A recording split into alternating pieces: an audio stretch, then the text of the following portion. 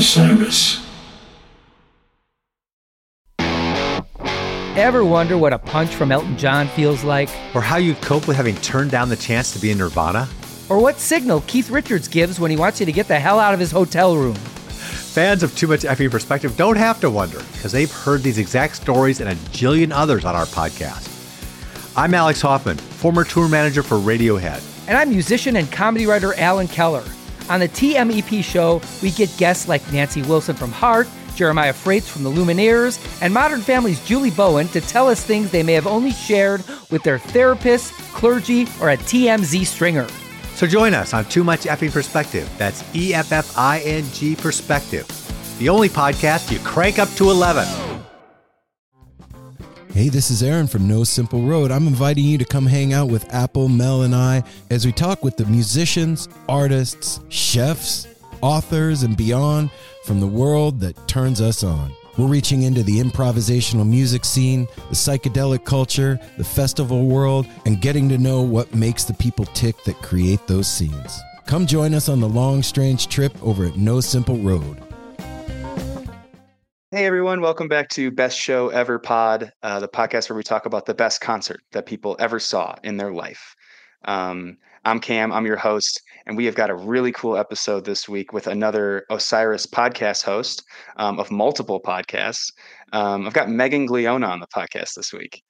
Megan is the co-host of Things of Gold Pod with Ryan Storm. She's also a co-host on Helping Friendly podcast with RJ and a bunch of other cool co-hosts. Megan has seen some really, really sweet shows, specifically Phish shows. And we do talk about Phish. We talk about 90s Phish. We talk about Phish of the day. We talk about 90s Phish and the Phish of the day. We span eras. We talk about legacies. We talk about Goose. We talk about boy bands. We talk about the aesthetics of the 90s and the early 2000s. And we get a little bit into, seeing shows now that you've become an adult, now that you've got kids and things like that, and how to carry that through. Really, really great conversation with Megan. So I will not bore you with any more intro. Sit back and relax and enjoy this conversation with Megan. But first, enjoy a little bit of music from none other than Jesus and Fartfinger. This is the best show ever. This is the best show ever. This is the best show ever. This is the best show. Best show I ever heard. I think I'd have to agree. Ever.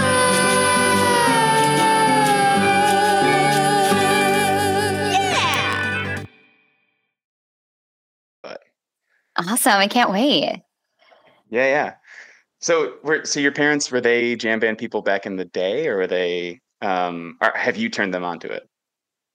A little bit of both. They were hippies. So my dad went to Woodstock when he was in high school to protest the Vietnam War, but ended up in this like giant party, and so they were really into music. I grew up on like 70s rock, like Emerson, Lake and Palmer and Crosby, Stills, Nash and Young, Fleetwood Mac. Like that's what was playing in my house growing up. A lot of classic rock. And so they were never into the Dead though. Like my dad watched The Long Strange Trip with me, that movie, that like 100-hour-long movie or whatever. And he was like, I don't know how I missed the Dead. Like I just did, it just never was kind of like put in front of him. But yeah, he's kind of into the Dead, but not really. But I think they've been to one Phish show. They went to July 21st, 1997. I took them to, which is like that famous show. Yeah. With the Storm in Raleigh. I was on tour doing like a mini summer tour and brought them to that show because they lived in Raleigh, North Carolina then. And all my friends crashed at their house and they like made food for us and they came to the show. And I put them on the lawn and they had like ponchos and it started raining. And I was like, so you guys stay here. I'm just going to go down to the pavilion with my friends. And like, right. I danced to the pavilion and like had the best time. And my parents, like they sat it out the whole show in the rain and they were total sports about it. And yeah, now they're into Trey. No, they like Tab a lot. And now they like Goose. So now they're like into it. Like my dad had never been to Red Rocks, had always wanted to go. And so he flew out for the Trey shows. Wow. And it was like the best experience for him. And he was so into it. He loves horns. He loves that full sound that Tab has. And so, yeah, he's a Trey guy. I mean, I can't blame him. What can you say? I'm totally on board with that. I'm a sucker for a horn section. And I don't know what it is about Trey band that does appeal a little bit more to like my folks too. Like when it comes up on their, they still listen to Pandora. They're still like, they are like slaves to Pandora. And so like when it comes up, they're like, oh, I like this. Cause they like Tedeschi Trucks. They're like heads for Tedeschi Trucks. They're like on tour. My parents love Tedeschi Trucks too.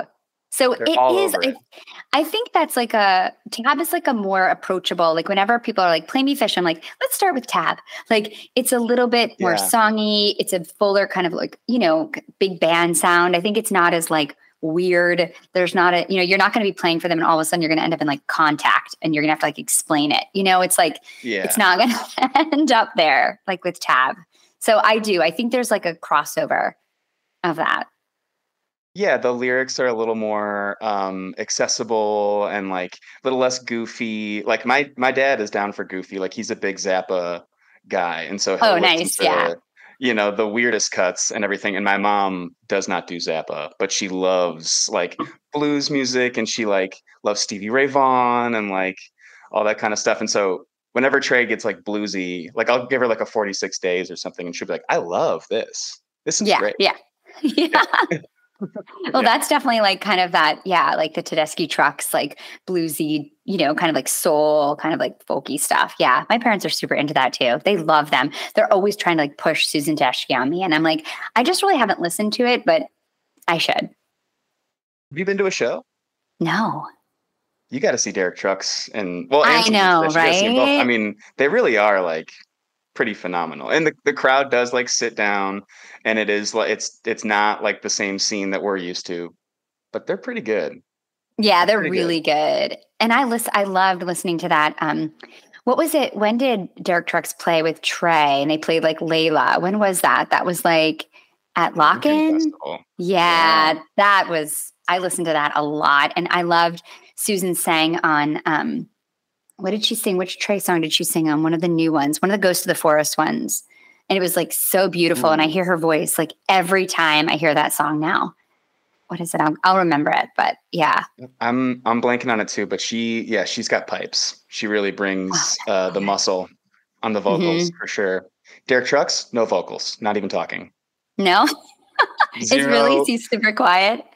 He doesn't say a word. He doesn't even really look up from his guitar the whole time. Really? He's just kind of in his own world. And Susan Tedeschi is the front woman for that band for sure. Well, it seems like that's all they need is just one, right? That's right. They don't need all that. No. Oh, and it was A Life Beyond the Dream. Oh yeah. Yes. Her singing on that. Oh, it's like amazing. Man, this is going to be my parents' favorite episode. They're going to be like, yes. I think your parents need to take me to the Tedeschi Trucks band show. I think I'm saying that wrong. That's hard for me to say. Tedeschi? Am I doing it right? It's Tedeschi. Tedeschi. No, now I know why I'm saying it wrong. It's not that hard. I'm just struggling. Well, so we're going to get into your best show. We're going to get into some of your best shows. But before we get into those, I like to do first and worst show. So what was the first concert and the worst concert that you ever went to? Okay. So the first concert that I ever went to, and I'm a little annoyed because I'm going to really age myself here, but it was New Kids on the Block. Oh my God. Yep. Unbelievable. Hanging Tough. You got the right stuff, baby. Yes. Yeah, it was that. It was New Kids on the Block. It was 1989. We drove from my home in Grand Rapids, Michigan to Clarkston, Michigan, outside of Detroit for the Hangin' Tough tour. And this tour was kind of cool because originally it started with they were opening for Tiffany, who was a big like girl person then. And because the New Kids was so popular, they ended up headlining, and then she ended up opening for them at all the shows. So by the time I jumped on the tour, she was opening for them with her like cool like hand dancing that she did during the Beatles cover of I Think We're Alone Now. And it was cool. I was like, okay, Tiffany's cool. Like, this is great. And I remember I wore like this huge vest because I was a Jordan girl. And if you know anything about New Kids on the Block, Jordan was like the lead guy, and he wore this oversized like printed vest. And of course I had one. And I remember like turning to my mom and my friend and being like, listen, I really hate it when people like scream. Like when I see concerts on TV and everybody's like screaming and going crazy, like just be quiet when the artist comes out and like get ready for them. And then they, came out and I saw Jordan and I just screamed my head off. Like I was just like, yes, Jordan. So that was my first show. It was amazing and I loved it. You went in as a pro. You're like, listen, like just control yourself in the concert. Like it's relax and just watch the presentation. But then the fever took hold. Exactly. You cannot resist a boy band. Not when you're like, 11 years old. You can't. No. You seen him in magazines, you saw him on MTV, and all of a sudden there he is in the big vest. And so it's like, you can't help but go crazy. He had a rat tail, like forget it. He had everything. Come on. He had every man. That's all you needed back then was a rat tail. All you needed. A rat tail, a swoop hair, and like a really big clothing that did not fit. And sweet moves. And some really good moves. Yeah. I mean, I'm going to bring some of those out in Phish Tour this summer. Some of those like hanging tough moves. Mm-hmm. Yeah. I mean, and those guys kind of paved the way for like the boy band craze that is huge when I'm a kid, like with NSYNC. I was a big NSYNC kid. There's actually a picture of me and I will find it. I had friends who they had older sisters that were trying to like meet NSYNC. And so there was like a Garnier Fructis contest, and it was like come up with the funniest NSYNC video, and you get to meet NSYNC. And so these girls like got their little brother and all of his friends, and they're like, we're gonna dress you guys up like NSYNC, and we're gonna do a music video. And I was Lance Bass. Amazing. I mean, and I had perfect. silver hair. It was kind of the first video I ever did, really. Do you still have it? There's definitely a picture that my mom keeps because she thinks it's like the best. I'm in like a Seattle Supersonics jersey and I'm like kind of posting up like Lance Bass style. Did you do like a dance? Oh yeah. We went to like school gym that was like empty and we like, You did like the one where they're like, is that the one where they're like puppets or something? It's gonna be May. May. Yes. Yeah, so good. And I don't know, in the like the New Kids on the Block kind of era, was there a rival? Because I was like, I hated Backstreet Boys. I was like, oh, you hated? I was like, they're not even real. Right. I don't know. I mean, I think there was like Menudo, which was like, but I don't know if they were rival. I can't remember the timing of it, but that's the only other boy band I can think of back then. But you know what? I was just about New Kids. I was a one band girl, just like you. I was only there for New Kids, just like you were there for NSYNC. That's right. I mean, I think you chose the right one. Anyway, I mean, Justin was clearly the most talented out of all of them. Yeah, Backstreet Boys was like a knockoff. They were like weak. I don't know. And then not as good. I agree. Forget about it. Also, there was probably like a girl. It was like probably like the first girl I ever had a crush on. Had like an NSYNC folder in class or something. Like NSYNC's the best. Forget NSYNC's it. easily the best. It's done forever, sealed. Did you ever have like frosted tips or like wear like 2 earrings or anything? I was puka shell. I didn't do 2 earrings. Oh, okay. And I was like the wall of hair gel. I would do like a little, like whatever this is. Was kind of my hairstyle. And so it's so good. Yeah, my brother had the 2 earrings. He had like the 2 cubic zirconiums that were like like, they would have been like 4 carats or something. Like it was like so enormous. He pierced them himself. Yeah. It's a good look. Mm-hmm. That early 2000s look. You have like a fitted baseball cap that's like down, like you backwards and like down to here. Exactly. Like you have this huge forehead because of it. I can't show. Yeah, right. Man, those were looks. That's what you should be bringing back on tour this summer is some early 2000s looks. Don't tempt me, Cam. I'm not afraid of a theme for sure. Yeah, go for it. What about the worst show you ever saw? It's like really makes me feel bad to talk about it because it's a Phish show and it's not even that bad. I know, but it's more like circumstantial. Like it was, it was like one of these things where, so it was 2009 and it was, they had only been back for like 3 months, not even. Right. Yeah, I guess they've been back for 3 months at this point. And it was going to be my first show in 10 years because I didn't see any shows in 2.0. So I was really excited. I had a baby. I had like a 1-year-old and I was like, I just had this baby, but it's like a year old. I can go out. I can like party. I'm going to go see Phish. I'm going to take my husband. He's never been. It's going to be like, I'm going to go back on tour. Like it was like, I was all excited. I was like ready to like re-enter the Phish universe. And then I found out I was pregnant. Yep. Oh. Found out I was pregnant that week. Yeah. And I was like, oh, okay. So I'm not going to do this show like I've done every other Phish show in my life. I was like, okay, that's okay. It's cool. Like I'm older now. I can do like a more mature version of this show. So I don't have to do drugs. I can be sober. I can be sober at a Phish show. Sure. And so I was like, I can do that. Yeah. And my husband's like, I can't. So, I'm going to need some beers, like some solid beers. Like I don't like Phish. Like I'm going to need a lot. So I'm like, well, you're going to love the lot. So we like go to the lot. It's Jones Beach. This is June 4th, 2009.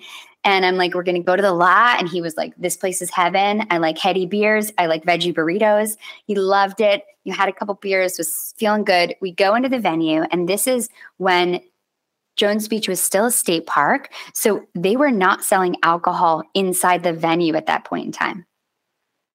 Oh, no. So, yeah. So we get in the show and he's like, oh, I'm sorry, what? I can't buy alcohol in here? And then it starts to torrentially downpour. The temperature drops by like 30 degrees. It's freezing and we're unprepared. I haven't been on tour in a while. I forgot that you like plan for stuff. You like have a plan. I did not. So I was freezing. I had to buy like a sweatshirt, like at the merch stand. I was like, I guess I'm buying a sweatshirt. It was like my husband got like sober and sober by the minute. We were like wet. Trey played Time Turns Elastic. I was like, I don't. And that was the last straw. I was like, I don't know. Just don't know. I wasn't like in the scene anymore. I wasn't listening to a lot of the new stuff. Like I wasn't prepared for the show. I didn't have a lot of friends in the scene anymore. Like all my friends that I used to see shows with were like in my college friends. They didn't live in New York. So it just felt I just felt like I was trying on something that didn't fit anymore. And it made me like really sad. And I still found moments I liked, of course, because it's Phish and they're amazing, but it wasn't the best show for me. I felt like the show really like didn't have a lot of flow, wasn't the best playing. It was kind of sad. Hey, that's okay for a band who improvises. Sometimes there's going to be nights. Yes. And they were just coming back. And to be honest, some of those 2009 and 2010 shows, there's some gems in there for sure. Mm-hmm. There's some tough stuff in there. And so, I think the thing about not being prepared is funny though. Cause like now I'll go to like other shows with friends who don't see Phish shows and they'll be like, wow, you're so like, you got all the stuff. You're like really prepared. I'm like, yeah. Cause the stuff that I go see, you need all your stuff with you. Like, you're like, I'm a professional. Just so you know, this is what I do. I go to shows and I do it right. Yeah. I got snacks. Yeah. I got blankets. I got Cliff Bars. I got waters. What do you need? But I got sunscreen. Listen, we're going to have a good time because I'm prepared. I'm not a noob, just so you know. Just so you know. Oh man, there's no way to like, there's no way you would have known beforehand that the venue wasn't selling alcohol. And like, even just like 2 or 3 beers during the show probably would have made a difference for your husband. But like, I mean, that's a lot of, just like your best show, your worst show, it's probably like a bunch of little things, Yes, exactly. It adds up. know? Yeah. And like, 3 hours of Phish sober when you don't like Phish in the rain, it's a lot. I've also taken him to a New Year's show. Like he saw the Petrichor New Year's, 5 hours of Phish when you don't like Phish is a lot. It was cool. There was plenty of beer, so he had a great time. But, like it's a lot. It's a big ask.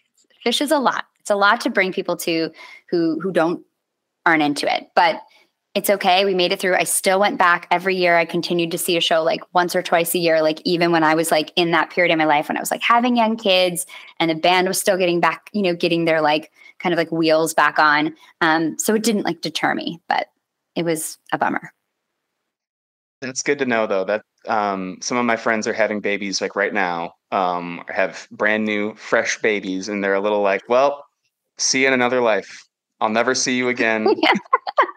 I'll never does be able feel to do like anything that ever again. And so I'll show them this episode and be like, look, there's hope. You can even host a podcast about this stuff if you wanted to.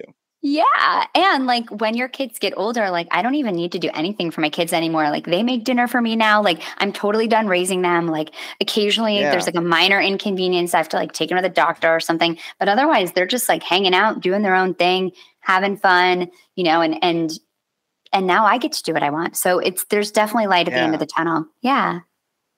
That's great. That's really great. And the thing of like bringing a friend to a show, like a lot of my friends that I regularly see shows with don't live with me here in California. So like seeing Phish and seeing jam stuff out here in California has been a lot of like bringing a buddy who has never been, or like bringing my girlfriend who has never been. And like, they like music, but it's a totally different, it's a brand new thing with a lot of inside jokes, and people have the quotes of the stuff on their t-shirts, and there's like all these different little rules of like, you can't go to the bathroom right now. And like all that kind of stuff is going on. And they're just like, people go to concerts and they're like, I feel like I was not prepared for this. And then there's that whole, like that drive home too, where you're like, so what'd you think of, did you have any like highlights or no highlights? Cool. Yeah. No big deal. Either way. It's really hard to like rabidly love something and bring someone or share it with someone who's like lukewarm or not interested, like, because they like you, they'll do it. They're like, like, oh, I like you. And so I'm going to do it for you. And, my husband's been to like 5 Phish shows and he's done it because I asked him to go with me. And he's like, of course, but does he go by choice? No. And it's because it's like, it's a lot. It's like a whole thing. It's like, especially now, and I'm sure it's this way for you, like when you're in the community and you're kind of engaged with the community and, people like want to connect with you and you want to connect with people, it becomes such a big thing that it's like a lot to go with somebody who's like, like that. Like, I think I talk a lot about with my girlfriends, like when I met a bunch of like my girlfriends that I see shows with now, like we met in the last like 5 years, like meeting someone who moved upstairs from me and found out like I was a Phish fan. And then we connected, and meeting like, my sister-in-law's friend who's like this huge Phish fan, and we connected. And so now we're like really good friends, and we go to see shows together, and we like travel together, and we're a little like girl gang. And it's like, it's so fun, and it's just like so great. But it's like, when you think about like people who are, the 3 of us talk a lot about like what it was like when we first started seeing shows together, and like we were anonymous and we didn't like, I wasn't doing the podcast and I wasn't like out there like connecting with the community in a way. And I love doing that. Like that's been one of my favorite things about the podcast, is like getting to meet so many people and like connecting with people on like Twitter. And even though like my daughter told me today that Twitter is dead or for old people, but I'm kind of new to Twitter because I guess I'm not hip, but I was explaining to her like that I like love connecting to people on Twitter and like making friends and like connecting through this community. And that's been like such a huge added bonus to me, Yeah. With these shows now, is like feeling like part of something, something that I've done for so long, but that now I feel like I'm connected to in a different way. And so my friends and I are always saying, like, when we used to go to shows, we'd be like anonymous and we could be like, naughty and like do things that nobody would really know, and now it's like, I'm always kind of like, oh no, like that person is kind of acting like an asshole. Like, don't do anything around me. Like, I don't want people to think I'm an asshole and like put it on Twitter. I'm like, I'm nervous about it. I'm going through that too. I really am. Like these recent Phish shows. First of all, like my little brother is a huge, huge Phish fan, and so is my older brother. And going to shows with him, he's like, now people will be like, "Hey, I saw your little TikTok thing," and he'll be like, he doesn't. It's not like we're doing anything that's not okay, but he just doesn't like want to be seen. And I also like kind of didn't really think about that. I didn't think about that, like. Like how things could, like people could notice you and then like see you during the show. I never thought about that, but because it is really like a thing that I use to go and have fun and get in touch with myself, and it's truly just recreation, and it's also like a big part of who I am. I love live music, and they do it. Phish does it the best. So yes, it's like church of live music for me. Cult talk. 100%, 100% church. I mean, and that's like exactly what I wanted to like. I was excited to talk to you today about this because I was thinking like you and I are kind of in a similar spot in that. And like, I wasn't expecting that when I, joined the podcast and like started, kind of engaging that way, that like people might recognize me or say things to me at shows, or like recognize my friends because I post pictures with them. And, it's been so funny because it's been surprising, and it's changed the experience for me, and in a positive way, but also like in a different way. So it's like a lot to go to a show now and be kind of like, when you're with friends and they just kind of want to like blend into the like, the ether and be chill and float around, and it's different now. So yeah, it's cool though. I mean, it's really funny how that's changed. I think when you asked me to think about like the best show I ever saw, and I started thinking about my favorite experiences, it really felt like there was two categories. It felt like there was like a category of like before the podcast and then like after. And some of the shows were like amazing because I was anonymous and I was in this like universe where like I didn't have to worry about anything else except the music and except the experience. And then some of them were amazing because I am more connected and have more friends and feel like there's like this joyful communion with like people that I meet on the internet and get to meet in real life, and how fun that is. And so it's weird. It's like there's kind of, I guess, pluses and minuses on both sides. Yeah. I mean, your specific like Phish career sounds like there was like in the 90s, you're like learning who you are, you're growing up, you're becoming an adult and like figuring out the things that you like. And then, when you get to see them again, you're married, you have a kid, and now you're totally yourself, or you're a lot more sure of yourself, I'm sure. And now you're like in this you get to have a new relationship with it, even though it's the same group, same community, same thing. It's just a different, I guess a different like framework for how you're seeing the shows. But I mean, with that, like, do you have some honorable mentions from both eras, or? Yeah, absolutely. I mean, I think that, one show I did want to talk about, but decided not to choose it as like my best show ever, even though musically it's definitely probably top 2, is 12/30/19. And that, MSG show is just like the best, perfect set list, perfect flow, beautiful like ballads that were unique. You've got like Ballad of Curtis Lowe and Karina, and like, and then of course this absolutely, well, first in the first set, there's like a stretched out Blazon that's just like amazing, but totally overlooked because of this piece of art that happens in the second with Tweezer and the Ruby Waves. I mean, the whole second set is just a masterpiece. And I was on the floor, talk about church. I was literally like on the floor at MSG. I had never been on the floor. I've seen Phish at MSG countless times before that, but I'd never been on the floor. And I was on the floor, and I'm short, so I can't see anything. And I was just in the soup, I just felt like I was feeling the feelings. I didn't try to see anything. Sometimes when I'm like dancing to Phish, I'm a big dancer.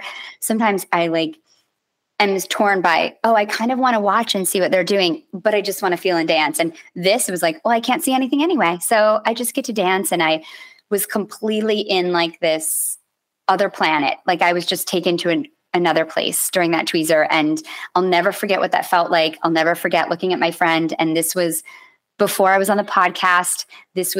We didn't know anybody. It was just the two of us at Madison Square Garden. It was like we existed in this own little like secret universe together, and we got to go and have this like religious experience practically on the floor at MSG. And the whole experience was just bliss, and I think that like it was so different from how I go to shows now. And, even just comparing that to another, like one of my favorite shows, which was like the 12:30 show from this last year, 12:30:22.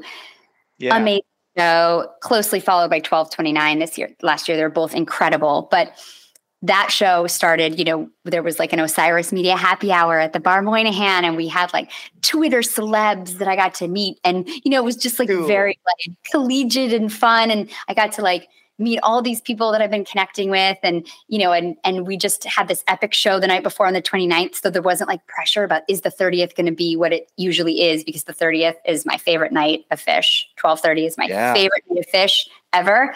And every one of those shows all the way back is always good. Like it's insane. Every single time. Yeah. It's a holy night. It's insane. So because they played such a creative and just like incredible show on the 29th, nobody was like stressed out about like, oh, is this going to be like a good show tonight? It was like, well, we already won. So like now, they're just going to like, we already won. And so their vibes were just so high. And then we got to go in, and I had a big crew of friends, and we just had the best spots, and we danced like crazy. And I got to like bring other friends up to our spot. And, I got to see so many people that work at Osiris that I hadn't met yet. And, there was just a lot of like, it felt so connected. I remember walking around like the concourse at the 100 level at MSG and just kept running into people at like the right time. Like, people that you had been trying to connect with, but then you couldn't. All of a sudden you're like, there you are. It was just like one of those nights, and it was so great. And afterwards we went to like an after party. It was just like so fun. And I felt like it was the exact opposite experience that I'd had on the night in 2019, in the sense of like being on our own and being like super integrated, but they were both like just beautiful for different reasons. So I think there's like this symmetry to that I really appreciate. And I think like now that I'm older too, I appreciate so much more about going to these shows. And that's why I love talking to you and thinking about your experience at these shows, because you're younger than me, but I feel like you appreciate it in a way that I didn't when I was younger. And I think that that's like, I was in the room for 12:30, 1997, like definitely probably the best Phish show that I'll ever see, but I didn't appreciate it like I would now, I mean, I loved it. I know I had like the time of my life. I remember moments in that show that I was like just blown away, but I didn't have, I was hanging out with dumb people. I was like, doing stupid things. I wasn't like experiencing it in the moment, like being as present as I would be now. And I think that that's like something that I really appreciate about, getting to see shows now and like having this experience with the podcast, because it makes me just like live in the moment in a way that I didn't in the past. Totally. I think that it's really hard it's easier for me to have this kind of stepped back view of Phish or the Grateful Dead or any band like that, where I'm not in the middle of their prime. When you're in the middle of a prime, you have no idea. You have no idea that you're in the middle of like, you recognize that the shows are great, and you recognize that like maybe they're better than the years before, but you have no context for what it's going to mean in 2023, like, right. Guys like me and, I just talked to LSP, and he's a younger guy as well, Ryan Storm, like we have the full context, we have the full, like, we've been able to look everything up, and we've got nothing attached to it. We can just research it and like it. And so then now when you're seeing the shows, you're like, this one could be special like that one, and I'm going to watch it like that, or I'm going to enjoy myself I'm going to make sure that I don't like, I also, when I was younger, I wasn't seeing Phish quite yet, but like some of the bands that I saw, or some of the shows that I saw, I was like blackout drunk for them, or Right. like, No, exactly. Yeah. or Yeah. like just doing weird stuff, or like not really paying attention, just kind of like bopping around the venue with my friend. Where meanwhile, like there was an artist like on one of their first tours that I could have enjoyed, Yeah. and Yeah. now they're Yeah. like a famous act, and I'm like, yeah, I don't really remember that No, show. exactly. And maybe Yeah, that's just youth, right? Like maybe it's just being like super yeah, young and not appreciating it. But that's what I wanted to ask you about, because I know you like Goose and I love Goose. And yeah. do you think that so some of the best shows I've seen recently are Goose shows. And Mhm. I think that every show I see is better than the last one. And the last one was really good. So I'm Yeah. wondering, like, is this what people felt like seeing Phish in like 92, 93? Do you think that we're going to appreciate that we are seeing the prime of Goose? Like, I guess it just depends where they end up going, but I just feel like it's such an interesting period in their history. And I'm so like excited to be here for it. And one of the reasons why I'm just so into them right now and find them just thrilling is this like idea of watching them grow and like kind of develop in this way that seems really exciting. Hey everyone, this is Tuck from Fit for a King, an off-road minivan. Every week I bring you fun interviews alongside your favorite metalcore entertainers with my new podcast, Get Tucked. Join me every Monday with bands like Counterparts, Crystal Lake, like Moths to Flames, and many more. We play unsigned and undiscovered bands, deep dive into each artist's history, and of course provide the greatest breakdowns in current metalcore. Tune in to Get Tucked every Monday, out now through Sound Talent Media. I feel that way totally. And I think there's a little bit of me, and maybe people who are my age that like Phish and like the Grateful Dead, that also want that. We really, Yeah. like, I mean, man, do I want the Phish 90s, or man, do I want any Right. era of the Dead, And so, and me and my friends sit around and talk about that exactly all the time. It's like almost, like it doesn't matter, so shut up about it. But it's like we'll compare, It does. this era of Phish to like 87 through 90, of the Grateful Dead, or we'll compare, like 2018 to now to like 91 through 95 of Phish, like with Goose. And Yeah. so, and it's not crazy to make that step, like every year, if you listen to Goose, like I was just talking about this with LSP, that you can listen to a drip field from 2019 and listen to a drip field now, and it's like just more confidence, more layered, more experimentation, like all that kind of stuff, in the same way that Phish was accomplishing that in the 90s. Like they really, you listen to 94, there's really not like a ton of like funk pockets, and then you get into like 97, 98, and it's like funk galore, and that's it's just what they're listening to and what they're growing with. And so like we really hope that that's the case with Goose, right? or with literally any band. Like if once you like them, you're like, oh, I hope you turn into the Beatles, and I get to see, Right. and I hope I got to see all of the early stuff, and that's also what makes you like get really, really into these bands. Like Yeah. Goose, when they came through in spring, they didn't hit LA, and I live in LA, and so I was like, I don't have a crew for this. I must drive down to San Diego to see Goose, because Yes. it's $12 and I'll never be able to do that again. And that felt like, ooh, I'm like getting in on it, like I could have in the 90s with Phish. Like it, Yeah. And I think there's something to that, like you said, like, for anybody who's like a 2.0 or 3.0 Phish person, like you didn't get to do that with Phish. So like to get to do it with Goose is like super cool, and probably makes you feel like even more connected to the band, right? It's like an opportunity to have that experience and to grow with them. And yeah, I am so into them. I just think their songwriting is just so unbelievable. I think Rick is like a once in a generation talent. This is the first band since Phish that I listen to their music and I pull up their lyrics and I like read the lyrics as I'm listening to the music. It's like poetry. He's so good at writing in a way that's open for interpretation, which is like what Hunter did so well, or what Tom Marshall can do. And, that's rare. It's really, really hard to do that. And Rick does it. To me, it seems really effortless, and he's super young, and he writes really kind of like wise beyond his years lyrics. And, it's just so exciting to be in a space and seeing him kind of like grow. And I think like his tone is continuing to develop, and I'm like excited to see where that goes. And he's so incredible. He can just totally shred. And like, I love watching like Arabella and watching them play acoustic, because then you really can see what Rick can do. Like watching him on the guitar is just like so incredible. And I'm just so into the band in general, their whole kind of vibe of like being so accessible and being open and, to their fans and engaging with them and like having fun and building inside jokes the way that Phish does so expertly. It's exciting. And I'm so into their music and like this callback to the indie rock vibes and the 80s pop sensibilities. And like, there's just so much that I just feel like is so listenable, and it's just hitting me right. I saw them at the Peach just a few weeks ago, and that was like incredible. Man. It was so great. And it was just amazing to see.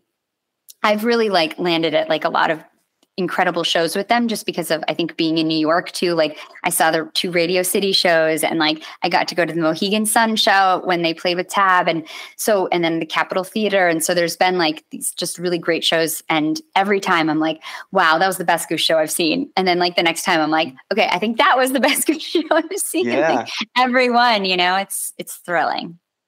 Is that how Phish felt in the 90s at all? Like every time you went to them?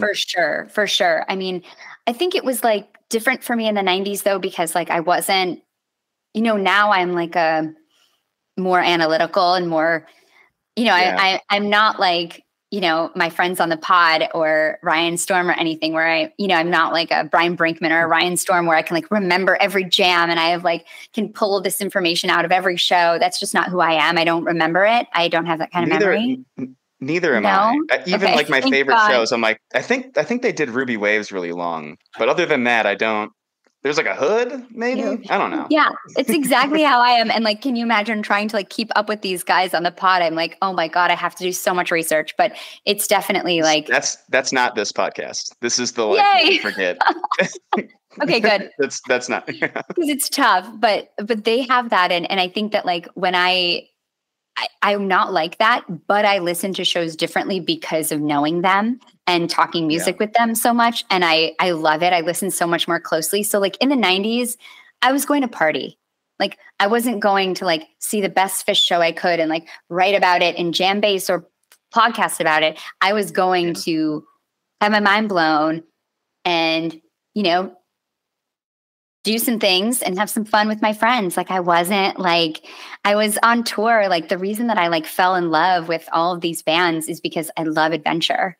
And this is what they afforded me. They gave me a reason to drive around the country, and see the Grateful Dead, for a summer when I was 16 and 17. That was what I did. And I loved that sense of like freedom and, connection, and just obviously I love the music and I always have, and I love the art and the poetry and the lyrics, but I really also just love the adventure. And so that's what these bands gave to me. And now it's like, it's an adventure of a totally different sort. Well, speaking of adventures, you've been on a lot of adventures. I have. Do you have a favorite best show you ever saw? I do. And the reason I chose it is because it really epitomizes what this whole thing, why I got into this whole thing and why I love it so much. And the show is not musically the best show, but my experience was so otherworldly and I'm excited to tell you about it. And also it indirectly kind of led to what I'm doing now with the podcast, which is kind of cool. So it all started when I was in college at the University of Arizona. And this is 1995, and I fell madly in love with a boy. And that winter, he's like, guess what we're going to do this summer? was like, what? He's like, we're going to go see Phish in Europe. And yeah. And I was like, wow. Okay. I had never been to Europe. I had been to Cancun for my spring break when I was 17. And I'd driven to Canada from Michigan to see a play when I was in high school. So I had Shout never. out Rainstorm. Exactly. And it was Toronto. It was. Cool.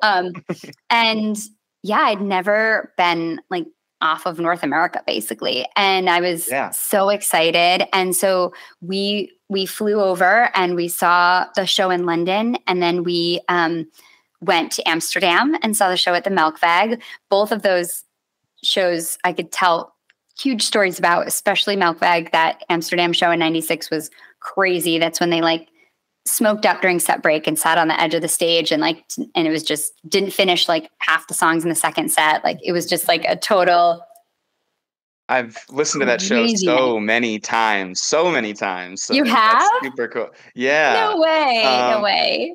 I just so had you had seen I don't know if you said this. Did you see Phish before this run or was Phish? So Okay. Yep, I saw Phish in 94 for the first time in Grand Rapids, Michigan, in my hometown, at a really small venue. Yep. And then I saw them in Deer Creek in 95 in the summer, which was amazing. What a show.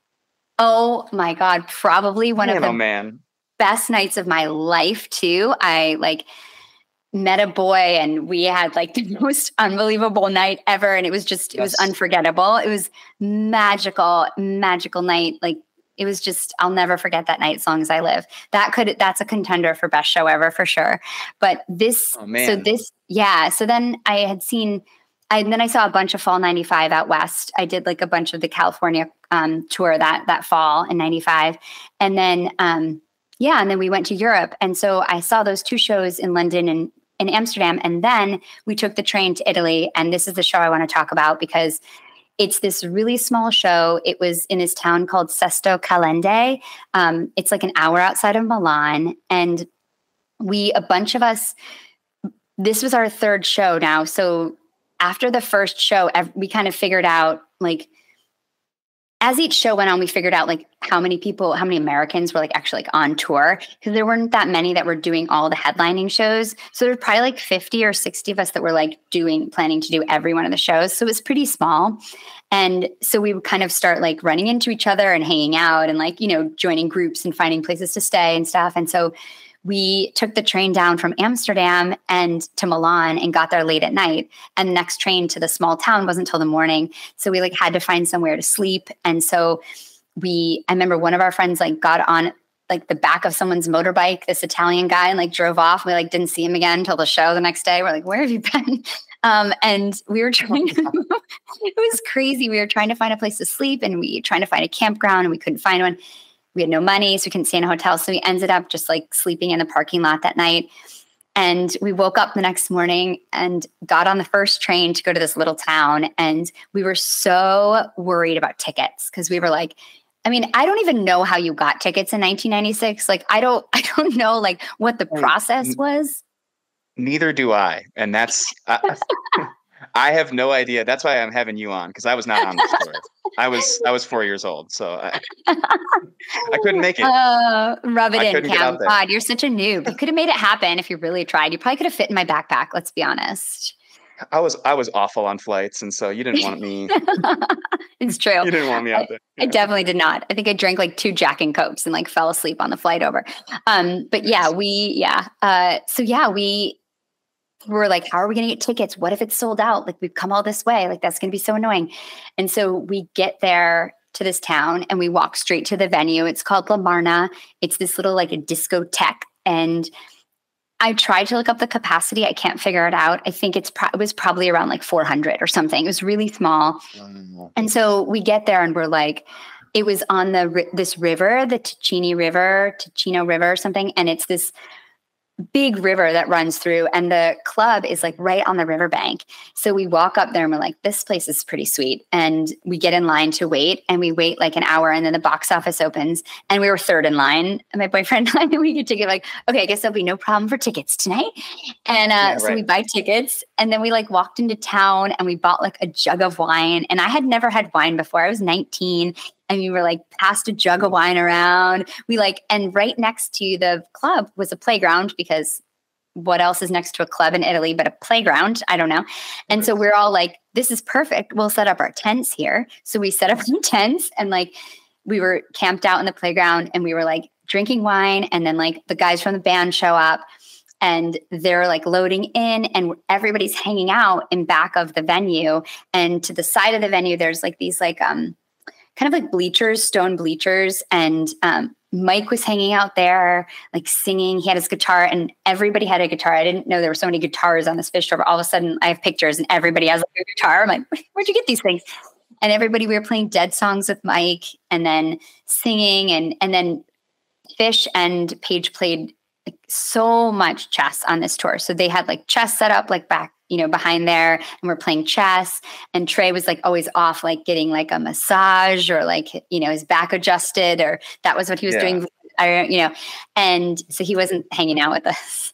And come on, Big Red.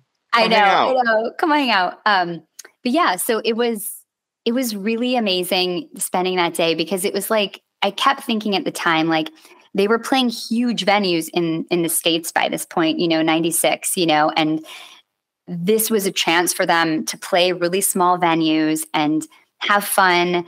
And, we talk a lot. We did an HF Pod episode for 40 series when we're looking back at each year of the band, and we talked about 1996. And I think it's such an interesting year to talk about, because it's in, the valley in between these two just like huge epic years of Phish, both of which sound completely different. And they had to like reinvent themselves through 96. And they were probably struggling with that as they've, we've reached the mountaintop, right? We've played probably one of our best shows ever, the 31st at MSG on 1995. Like they've reached it, and then it's like, what do you do now? And so I think 96 is really interesting, because they have to reinvent their sound, but they're also having to play really big arenas in the States and stuff. And it's like, how can you reinvent your sound when you're playing these enormous places?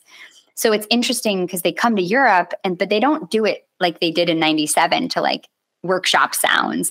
It seems like they just came to like party and like blow up steam and like have some fun and play some music, open for Santana, like just, it was chill. It was like maybe their last chance to do that, because even their 97 Europe tours were pretty professional, and those shows were like sick, and they were really like delivering on a high level. And clearly they had a new sound, after like doing the Talking Head stuff and at the end of 96, and they were ready to bring that. But I think that 96 was like that last like gasp of like that little band that was, and that's how that tour was. Like they would hang out with us all the time before the show. They were like super chill. Trey like was walking across the bridge over the river, and some kids were like looking like they were going to jump. And Trey's like, if you jump, like I'll play whatever you want. And some idiot was like, play Makasupa. Like out of all the songs that you could have Trey play. You blew it. I mean, come on, anything. Like I was just like, what? Anyway, he played it that night because the kid jumped. And so there was like a lot, just like this very relaxed like vibe. And so that whole show, like leading up to that show, hanging out and back with them and just being in this idyllic, like Italian riverside town, drinking wine. Everybody was like really sparkly that night. The people and everybody seemed to like be on the same thing in the show. All the Americans were. Yeah. And then there was this like influx of these like Italian men from the neighborhood who came to see the show. And that was like the vibe. It was like Americans on tour, and then like probably like 200 like local Italian men who were just like, hey, hey, hey. And you can hear them like in the show doing that. It's like so great, and there was just this weird vibe that like worked, and it was so fun. And I have all these pictures from that night, and all the pictures have this kind of like cloudy, mythic, like disposable camera from the 90s vibe. It's just so dreamy.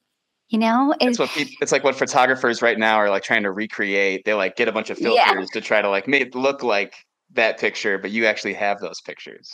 I know everybody's like, oh, what were you like into photography? I'm like, this is a disposable. I brought like 3 disposable cameras on that trip and just like cranked them out, kept them like they were gold. But like, it was just the show, you know, there's a fun Down with Disease that opens the second set. Like the show is 1996, right? So there's some good moments. There's some like flubbing. There's some like whatever, but you know, it's just one of those shows that was so special to me because it was like this experience was so something I could only have had following this band around, you know, and I was in love and I was in Europe for the first time. And I was like seeing this band I loved and in an intimate space, you know, I had only seen them like in pretty big venues. And so this was just so incredible to see them in this like tiny room and, you know, being a foot away from them, you know, and it was just a totally magical experience. And then during set break, it was super hot in the venue. It was July in,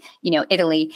And during the set break, they had like garage doors on the back of the venue. And so they opened it up and everybody just ran out and went swimming.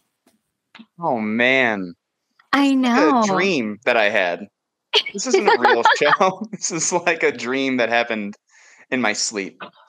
Exactly. And then like when we're swimming, I remember we're like swimming in set break and we look over and I just see Fishman's dress like floating up. He was in the water and like we were all just like, oh my God. Way. Like, yeah, everybody was just like, it was just so cool. I remember thinking to myself, like, that dress is going to be so wet. Like that was like what I was worried about. But I remember just like looking at my boyfriend, like, yeah, like, is this real life? Is this really happening? And I remember him looking at me and just saying like, and we still have second set.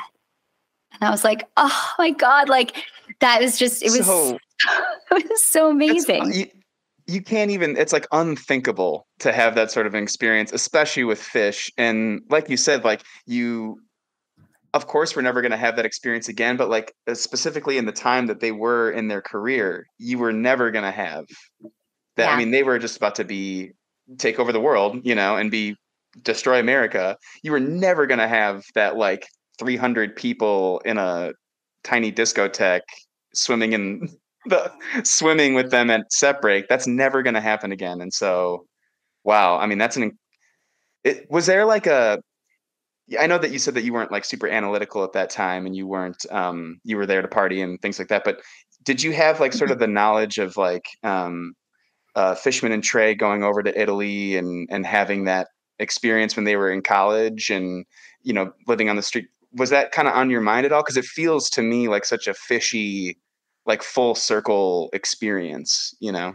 Yeah, totally. I don't remember if I knew that about them. Like, I don't know if I knew that they wrote, you know, like the songs that they wrote on like the beach in it. You know, I don't know if I knew that.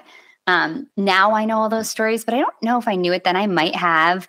I was actually trying to think of like how we even knew about this tour was going to happen. I don't know if it was like the Doniak Chavais or like what it was that like how we figured this out, you know, but it definitely, I think that you bring up a good point in that I'm probably pretty sure that Trey and Phish were really remembering all of that when they were there. You know, I like a lot of the shows, like one of the shows in Nuremberg, like it started like an hour late because Fishman like wouldn't give up this chess game in the parking lot. You know, it was like they were very much like living that, probably thinking a lot about that and like how different it was for them now, right? That there was a lot of pressures on them by 96 to you know, deliver, and they had to reinvent themselves. And I think that's kind of like what's going to be exciting comparing it to the Goose trajectory is like, can Goose continue to evolve, right? Can they continue to like reach heights and then reinvent themselves when they have to? And that's like the test of like I think they can, but that's the test of like a really long running band, right? Is like, you have to have this, there's such a pressure to continue, especially a band that improvs like this, like, and has people that listen like as closely as we do, right? Like we listen so closely, and that's so much pressure, and we expect greatness. You know, I keep thinking about that when I hear like these Goose shows come out and everybody's like, jam of the year, jam of the year. I'm like, these poor guys, like they have to deliver a fucking jam of the year, like every 2 shows. Every single time. Yeah. Like, oh my God, like the pressure, it's enormous. And I think Phish was really feeling that. And I think it's so, and of course, as the 90s went on, that just continued to grow and grow and grow. And because I've said this before, and I really feel like it's true, it's Phish's own fault that we expect so much of them because they continue to deliver. They just do. They continue to do a spring tour run like you just saw in, out west. That's just phenomenal in their 40th year. That's why we expect them to be so great. And I think that's why Goose is exciting, because we expect them to be great because they are, And so I think that it's a lot of pressure though. And I think that this tour in 96, this European tour, was like just a chance for them to like blow off steam, open for Santana, play some small venues. I mean, they only did 6 headlining shows this whole summer tour and, in Europe, and they were small. Like there was the Melkweg, I guess, and the Schempertsbusch, which are big, but the rest were like, I guess the Markthal in Hamburg but it's small venue, but kind of a storied place. But the Markthal, and then they play a show in Nuremberg, and then this one in Italy. So like not much, maybe there were only 5. I think I saw 6 because I saw them open for Santana, which was crazy because Page gave us tickets because he saw us trying to break into the show. And so the whole tour was just like magic. And it's, to bring it kind of full circle, the reason why it kind of led to me being how I'm involved in the scene now is because during quarantine, I was listening to lots of podcasts, and I was listening to a lot of HF Pod. And, I've always been a fan of HF Pod, but like I was really digging in deep because I had a lot of time, and I was just listening to, they did an episode on this Europe tour, and they were like, I think RJ is like, we don't know anybody who went on this tour. And like, I've always wanted to hear what it was like. And so if you went on this tour, like, let us know. And so I reached out and was like, I was on that tour. And it was, and I have pictures and stories, and, I'd love to show them and talk to you guys about it. And so they had me come on and do like an episode that we ran in like April of 2020. And so that was the first time I was ever on the podcast. And then after that, I just begged them to be on, like, until they finally let me come on for good. But yeah, right. So this tour is kind of like how, it started, like how I ended up getting in contact with them too. So I'm really like appreciative for that. And you had already had your Phish credentials before this tour, but I mean, if anything stamped it, it's definitely this tour. I mean, no one's got that one on you. I'm sure there's a lot of people who are like, I saw this, I saw that, but not a lot of people who have that 96 Europe tour on you. Well, thanks. It's good for stats, for sure. For sure. It is good for stats. Yeah. It's so cool to think about, Phish and Trey being in Italy during that time in college. It seemed like just a complete creative time for them, like a building block. And just, they got to experiment, they got to make their new songs. And then, so by the time you see them in 96, they are, those songs that they made and that they had fun creating together and shaping, those are now like anthems that people want to see, and they're expected, and there's stickers, and there's, t-shirts and all that kind of stuff. And so and when you put something out and you're done with it, I mean, Phish is never really done with any of their songs because they improvise and they build off of them constantly, and they find new ways to jam within them. But yeah, that had to be, we're so lucky that Phish has had so many breakthrough moments like the Grateful Dead did. Obviously the comparisons run deep between those two bands, but I think one of the most apt comparisons is just, when you listen to the Dead, they keep breaking through, even when they add new members, which is something Phish never had to do, kind of, thank God. But right. I know. That would suck. So lucky. So lucky for that. Yeah. Some new dude just like playing piano, that would be awful. But but they, Phish keeps breaking through, and they still keep breaking through. I still feel like there are things that happen now that are like, man, this is completely different than 2019, and you guys are clearly interested in this new aspect of your sound. Between the two eras, it seems like you've seen a lot of shows in the two eras, 1.0 and 3.0. Do you feel the same? Or is there? Oh yeah, absolutely. I mean, I think that's what's so incredible about Phish is like, if you listen, let's say to the 12/30/19 show, it opens with Wilson, which is what they opened with 25 years before the first night they ever played at MSG, right? In 12/30/1994.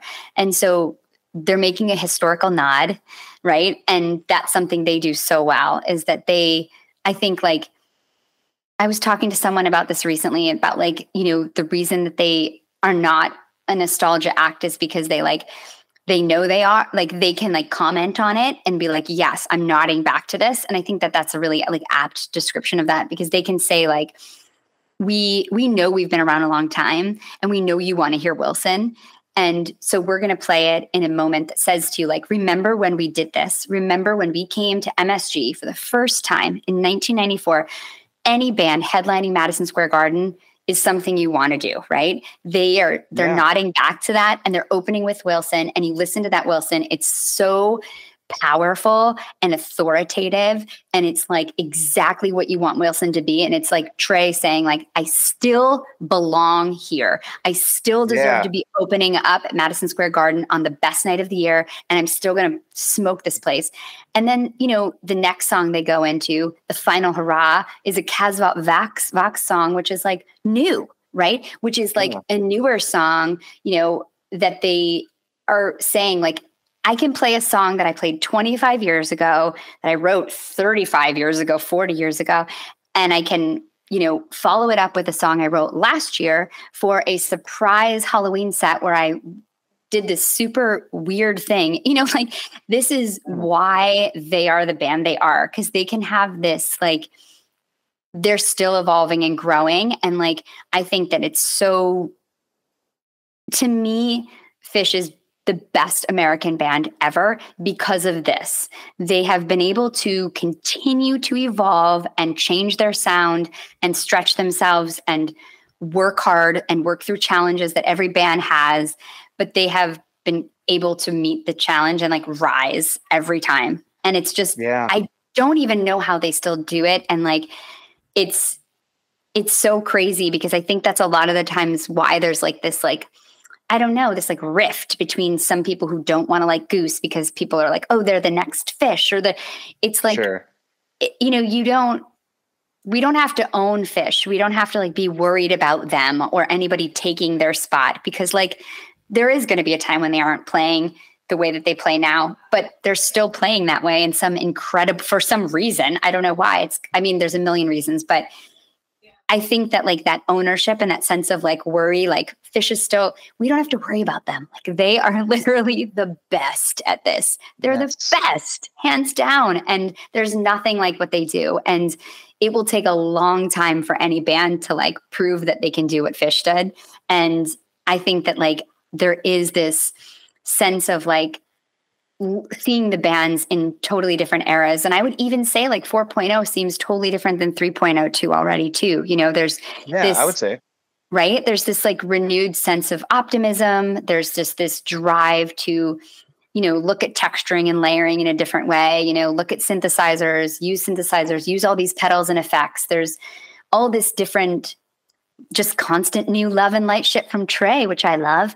There's this introspectiveness to his like lyrics that he continues to grow with as he gets older and wiser. And like, those are things that he wasn't doing in 3.0, especially in the beginning of 3.0, maybe more towards the end. But I think it's incredible when you think about this band. And when I have opportunities like this, thanks to you, to sit and think about this and like reflect on like what it was like to see them in Italy when I was 19 and what it's like to see them at, the unspecified age I am now. Like, it's amazing, it's amazing. 20 years later.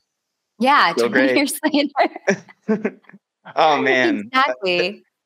Meg, you're gonna make me cry. That was such a beautiful way to put that. And it's so cool to watch artists be excited about the art that they make. And unfortunately, that's kind of rare. It's fun to see someone when they first, headline stadiums and things like that, and then sometimes you don't get to grow past that, and That's okay. That's still a great achievement. But to watch, Phish set an example for all of the bands that are now like my age, like the Gooses and the, Billy Strings and like King Giz. I know that they're not like jam band people, but Trey sets an example for all of these bands to like keep finding joy in things, even if you don't like his new Love and Light shit or whatever. That's Trey finding joy in the music that you love to listen to. And so that's the only reason. RJ tweeted this one time. He's like, the only reason Phish is still good is because they're putting out new stuff. That's the secret.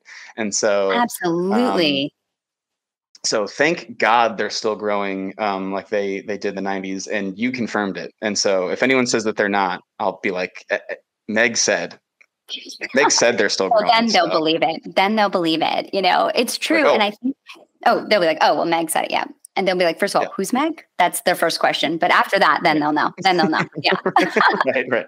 But I think that's so true. If you think about like a lot of like hip hop artists, like their first albums are like, they have so much to say and they're like so pent up, and they like release this like masterpiece of an album that's just like so like intense and moving. And then it's like they run out of angst because they like get money and they like have an easier life and they don't have things to say. And I think that's like Trey continues to find things to say. And like, thank God. I'm here for it. Yeah.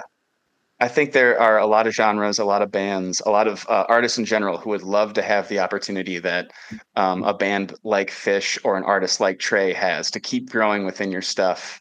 I'm sure, as an artist, you would love to put out your album 4 times and be like, well, we changed a couple little things. And actually, I kind of wanted to do this. And, because you grow and you're different and all that stuff. And luckily, the bands that we go and see, they get to grow within their stuff all the time, which is what I'm there for. And is what I'm listening super close for, like you said. Are you growing? I'm listening really hard to see if you're growing. Okay, and good. If not, you're growing. I'm going to be talking about it on the internet. I will be on Twitter talking about the lack of growth immediately. This is how I tweet. This is how you tweet? Okay, cool. I didn't know. I'm not that good at Twitter, so now I know this is how you do it because I've just been doing it like this, but I guess that's wrong. You really, if you're getting mischievous, you really gotta head down. Okay, got it. That's right. That was the best show ever. That was the best show ever. That was the best show ever. That was the best show. Man, there was fucked up stuff in there. Yeah, what the fuck was that about?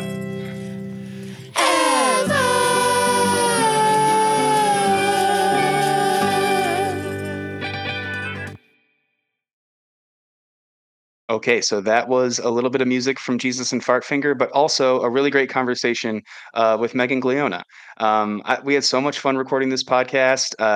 We could have gone for another hour. We could have gone for another 2 hours talking about the stuff that we were on, but we'll just have to have her on again in the future. If you want more Megan content, you got to follow her on everything that she's on. She's on Instagram at The Megan Dance. She's on Twitter at The Megan Dance, RIP Twitter. She's got great content on there. You can also follow her on her podcasts, Helping Friendly Podcast and the Things of Gold podcast on Osiris's network, keeping it in the family. Had a lot of fun, but until next time, have a good show. Hey, you. Do you have any plans this year?